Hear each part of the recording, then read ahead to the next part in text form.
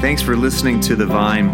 We're a new church in Austin, Texas, with the simple goal of following Jesus together. And we hope this sermon helps you in doing that.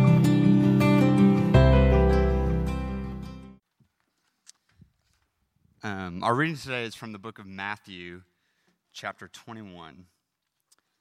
As they approached Jerusalem and came to Bethphage on the Mount of Olives, Jesus sent 2 disciples, saying to them, "Go to the village ahead of you, and at once you will find a donkey tied there, with her colt by her. Untie them and bring them to me. If anyone says anything to you, tell them that the Lord needs them, and he will send them right away."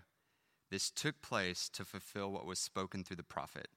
"Say to the daughter of Zion, see, your king comes to you, gentle and riding on a donkey, on a colt, a foal of a donkey." The disciples went and did just as Jesus has instructed them.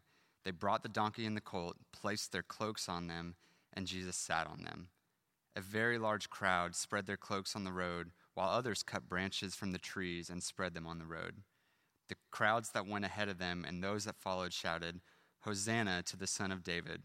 Blessed is he who comes in the name of the Lord. Hosanna in the highest." When Jesus entered Jerusalem, the whole city was stirred and asked, "Who is this?" And the crowds answered, "This is Jesus, the prophet from Nazareth in Galilee." So there was a little boy that was sick on Palm Sunday. He didn't get to wave his palms. So he had to stay home with mom. Dad got to go to church, and he came back, and the boy said, "Why do you have a palm branch, Dad?" And the dad responded, "You see, when Jesus came into town, everybody had palm branches honoring him, so they gave us palm branches today." And the kid goes, "Really? The one Sunday I don't go to church and Jesus shows up?" Today is Palm Sunday. And Palm Sunday is the Sunday before Easter, where we are celebrating Jesus' triumphal entry into Jerusalem. And it's just days before his crucifixion. And this is so important, this entry into Jerusalem, that it's recorded in all 4 Gospels. They record this just amazing, just wild parade where Jesus boldly enters Jerusalem, even though he knew he was a wanted man. It's kind of a first century Macy's parade, right, that was taking place here. And I love parades. Raise a hand, who's been in a parade? Got a few of them? Maybe your neighborhood parade, you get to walk your dog, pull a wagon, do all that kind of stuff. Well, I had an opportunity when I was dating Tara, and so she is from a small town in Ohio. It's Kidron, Ohio, if any of you have heard of it, named after the Kidron Valley in the Bible. And so anyway, I went down to visit her and meet her family for the first time, and it was exciting, and we're down there, and they say, "Hey, tomorrow you get to be in the parade." I'm like, "We're going to the parade?" "No, you get to be in the parade." So I'm like, "Okay, we get to be in the parade." So her family, I think it was her uncle, owns the hardware store. So we were going to be representing the hardware store in the parade. So we had our little tool belts, and I can't even remember, we had some little dance going on, and then they were handing out the different tools that you got to carry to the parade. And I'm like, "I want the hammer." Okay, if I don't get the hammer, give me the saw. If I don't get the saw, maybe a drill would be cool to have. And I'm seeing these being handed out. And I'm like the new guy, right? They don't even know me. And so, I thought maybe the chainsaw would be kind of cool, walking through the parade with a chainsaw. Didn't get that either. Do you know what I got for the parade? I was the safety goggles. My one chance at a parade, and I had safety goggles on.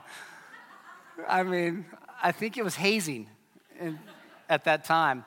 So we did the parade, and then it was fun. And I can remember Tara's dad had one of those big old camcorders on his shoulder, VHS style, recording the whole thing. And then I thought, well, that's cool, just good memories. Well, they take it a step further. We go home and have lunch, and what do? We watch the parade we were just in. And so that was my experience in a parade. And so there was the hardware store, I think something from the airport, and some all different things in it, different floats. But here on Palm Sunday, we find Jesus and coming into Jerusalem, and it's almost like this single float parade, right? And even though it's a single float parade, there is anticipation and there's excitement. And to set the scene, this is all taking place over Passover. And Passover is the time where the Jewish people would gather together to celebrate and to remember their exodus when the people of Israel were freed from slavery in Egypt. It's when the Red Sea parted and they experienced freedom. So this feast was a huge moment in the Jewish faith. And this has taken place when Palm Sunday arrives. Again, there's a huge buzz about Jesus. He had been healing the sick, doing all these miracles. And just before he had come up, he had raised Lazarus from the dead. And so there was a buzz that was going around like, could this be the Messiah? Could this be the one who's going to rescue us and overthrow the Roman Empire? Lead us into freedom? And so all of his followers and those who had come with him from Jericho, they were cutting palms and they were waving him, just like the kids were this morning. They were worshiping him. And then people actually then were taking off their cloaks and laying them down. And this decloaking, if you will, was an outward display of surrender. And usually it was reserved for royalty that they were doing. So in one sense, it was like, here comes Jesus, and they are rolling out the red carpet. As Jesus entered, the people were shouting, as we heard, Hosanna to the Son of David, blessed is he who comes in the name of the Lord. Hosanna in the highest. And Hosanna means to save. So literally what they were singing was, here comes the one who is going to save us, the Messiah, the long-awaited King. And so with the chants of Hosanna ringing in Jesus' ears, Jesus could have been very tempted to want to just capitalize off all this excitement and all of the accolades that were being thrown at him. The people wanted a physical king, again, to overrule the Romans and to bring freedom. But that, however, was not Jesus' plan. And thank goodness it wasn't. You see, Jesus wasn't about people-pleasing. He was about pleasing God, his heavenly Father, who had a much greater and more impactful plan than anybody in that crowd could ever have imagined. Again, the people there, they wanted him to come in on a stallion, and they wanted him to look like a king and to act like a king and to be a king. Instead, as Jordan read our scripture, he came in on a donkey, setting the stage for a role that was so different than what they had envisioned. Nonetheless, even the donkey was creating quite a stir. In verse 10 we read, when Jesus entered Jerusalem, the whole city was stirred and asked, who is this? And what's interesting about the word stirred is that in the original language, it comes from the same word in which we get seismic. So it literally means quaked. And it's only mentioned 3 times in Scripture. It's mentioned here, it's mentioned at the crucifixion, and it's also mentioned at the resurrection. The arrival of Jesus shook the city. There was celebration, but there was also turmoil that was taking place on his arrival. And yet Jesus knows in those moments, those chants of Hosanna, God save us, that those chants would quickly turn to shouts of crucify him just days later. In Luke's gospel, it talks about the Pharisees, the religious leaders, and that when this was all taking place, they were went into a frenzy of sorts about what was happening.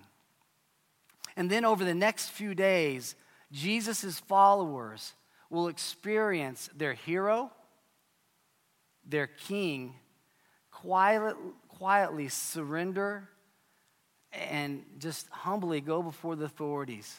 He would then be beaten and then crucified.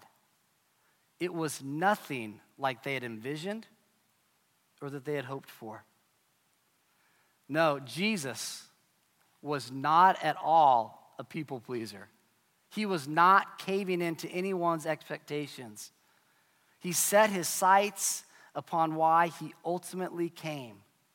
He never wavered one way or the other, but to do the will of his heavenly Father. And there is so much that we can take and just garner from the scripture. But what we are focusing on today is another toxin that we entertain all too often, I know I do, in my soul, and that is the toxin of people pleasing. Do you care about what other people think about you? I'm not going to have you raise your hands. I'm guessing that we all do. I mean, just to be honest with you, and then there's some of us that care about what other people think even more than others. But if there was a 12-step group that was obsessed with the approval of others, I think I would be in that group saying, hello, my name is Ted Thulin. I'm a recovering people pleaser. Because just to be honest with y'all, for as long as I can remember, I've just wanted to be liked. And then God calls me into the profession of being a pastor. And you really want to be liked, right? And just struggling with that. And I'm not sure where you fall on the scale of being just a little bit of a people pleaser, because we all have a little bit in us, to being a lot. But let me give you 4 indicators, just in case you're not sure if you really are a people pleaser or not. Let's try these out. The first one is this. Do you worry about what others think of you? Are you just constantly battling that approval for others? That someone just would call you in church, say hello.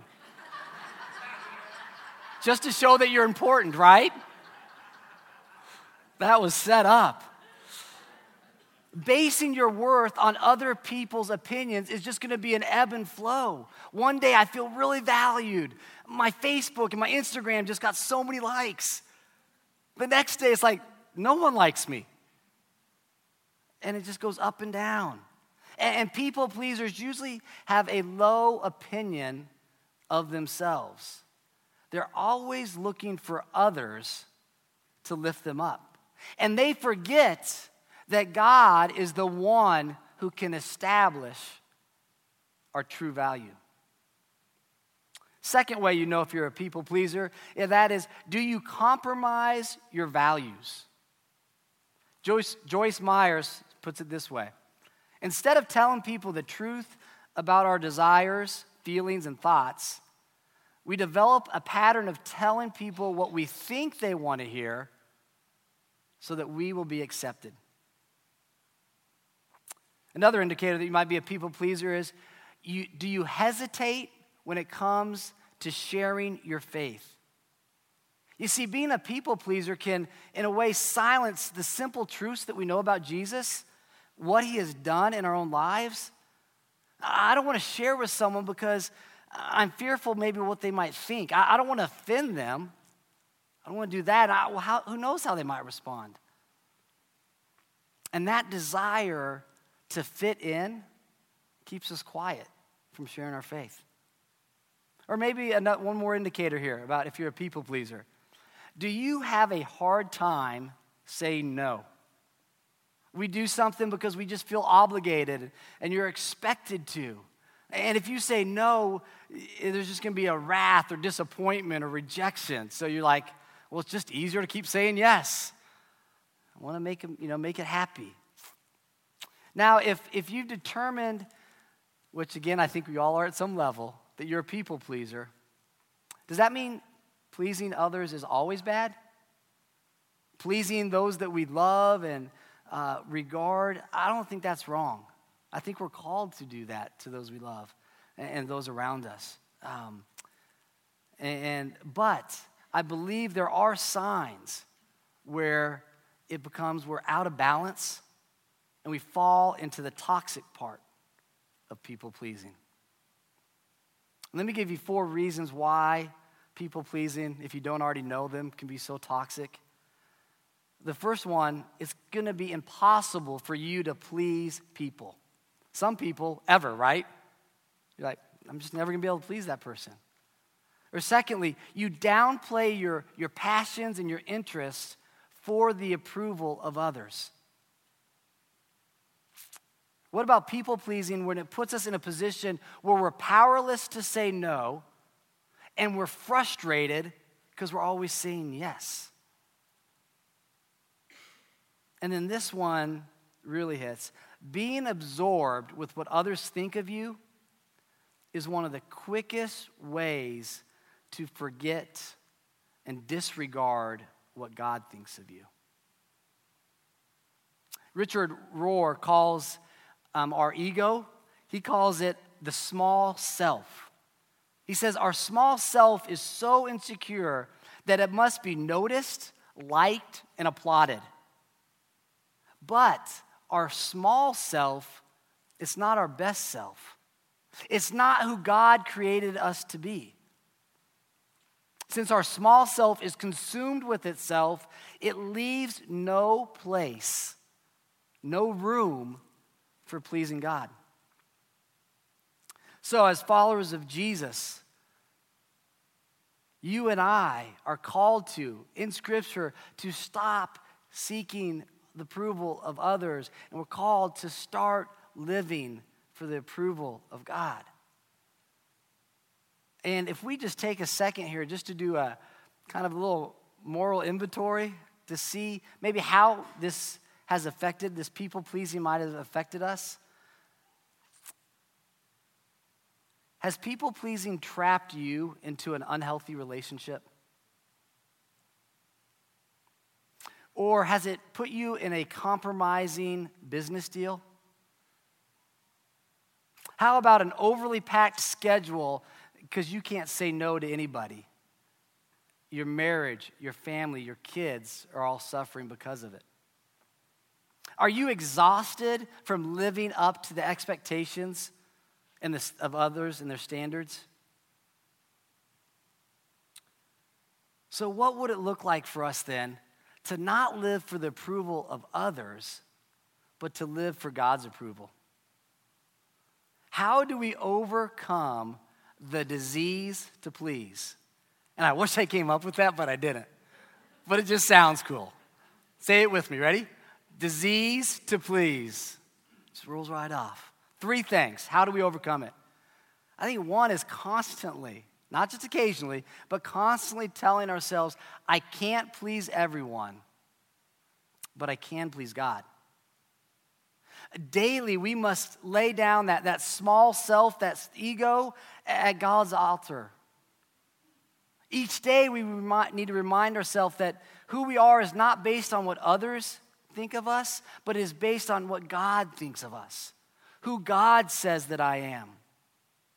God says that I am a new creation. Read that in 2 Corinthians. The old is gone, the new has come. Through Jesus Christ, God says our sins are forgiven and washed away. In Ephesians, God says that we are his masterpiece. We are his handiwork. In Romans, we're reminded that we are greatly loved by God. And so as I lay down my desires to please people, we start to experience freedom as we focus on pleasing God. It's not easy. It's really hard. And just like an addict has to stay clean from one day to the next, again, we have to keep our egos in check so that we all can live for the one who matters most. Secondly, how do you overcome the disease to please? We learn to say no. Do you remember Mark says he tries to disappoint people 3 times a day? Like he's intentional, and I was thinking about that. I'm thinking, I don't even have to be intentional. I just do it. So he has to work at it. It comes naturally to me. We have to learn to say no to people. How do we overcome the disease to please? Again, we have to be absorbed with what God believes about you. That when you look into the mirror, whether you believe it or not, you are seeing a recreation of God's image. God says in Psalm 139, verses 13 through 14, "For I created you, my inmost being. I knit you together in your mother's womb. I praise you because you are fearfully and wonderfully made." Each one of us. Do you see that when you look in the mirror? Or do you see the blemishes or the things that you wish you would see?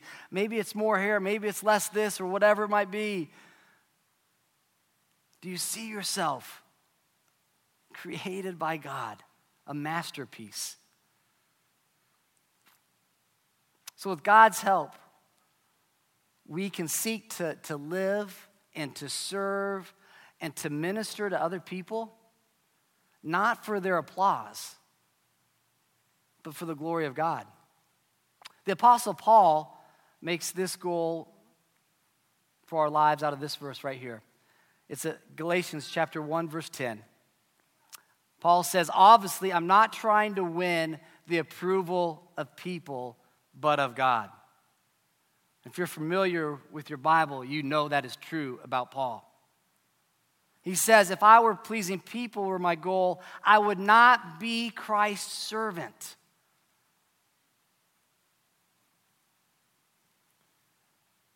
Friends, again, too many of us are looking towards other people for affirmation and for approval.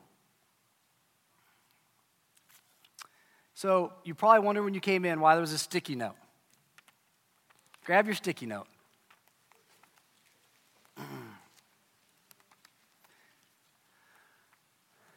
So on this sticky note, and we're going to go through some of these, I'm going to encourage you to write something on it,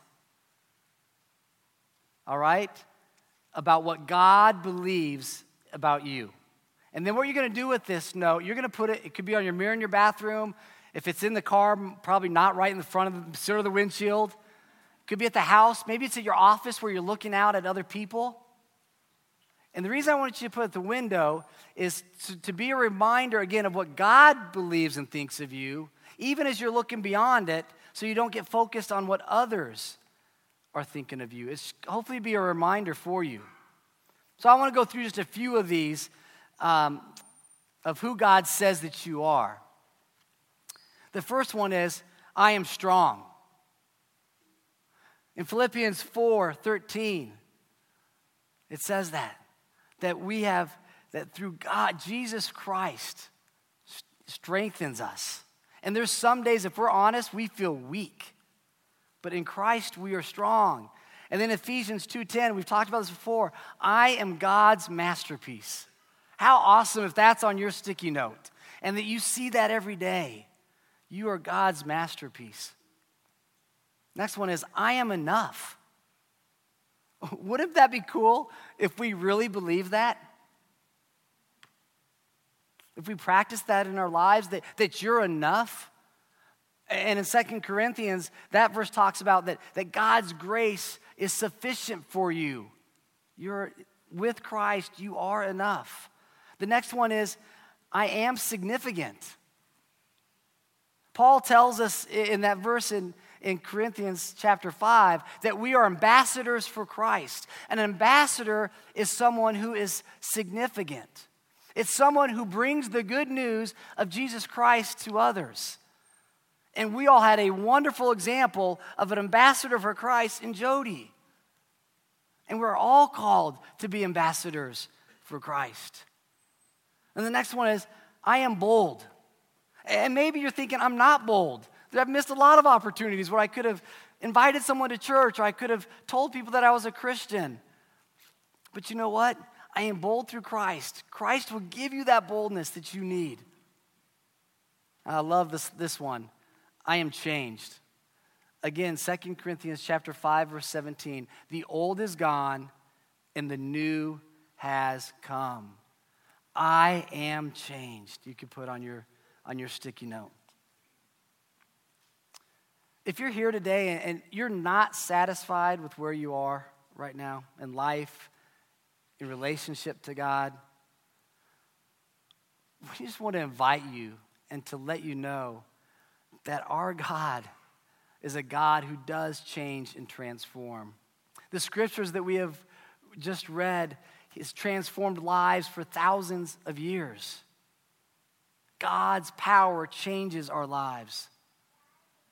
Each one of us can say these words with conviction. I am forgiven. I am accepted. I am bold. I am courageous. I am strong. Whatever it is that God believes about you, again, put that on your sticky note, put it on the window so you don't believe what others might be thinking about you, or maybe they even say to you, but what God does. Friends, God loves you and he loves me unconditionally. As we read today, he journeyed to Jerusalem, not just to go to Jerusalem and to hear hosannas and all these cheers, and that's how much I love you guys. Because when he journeyed, he knew what was in front of him. It was the cross.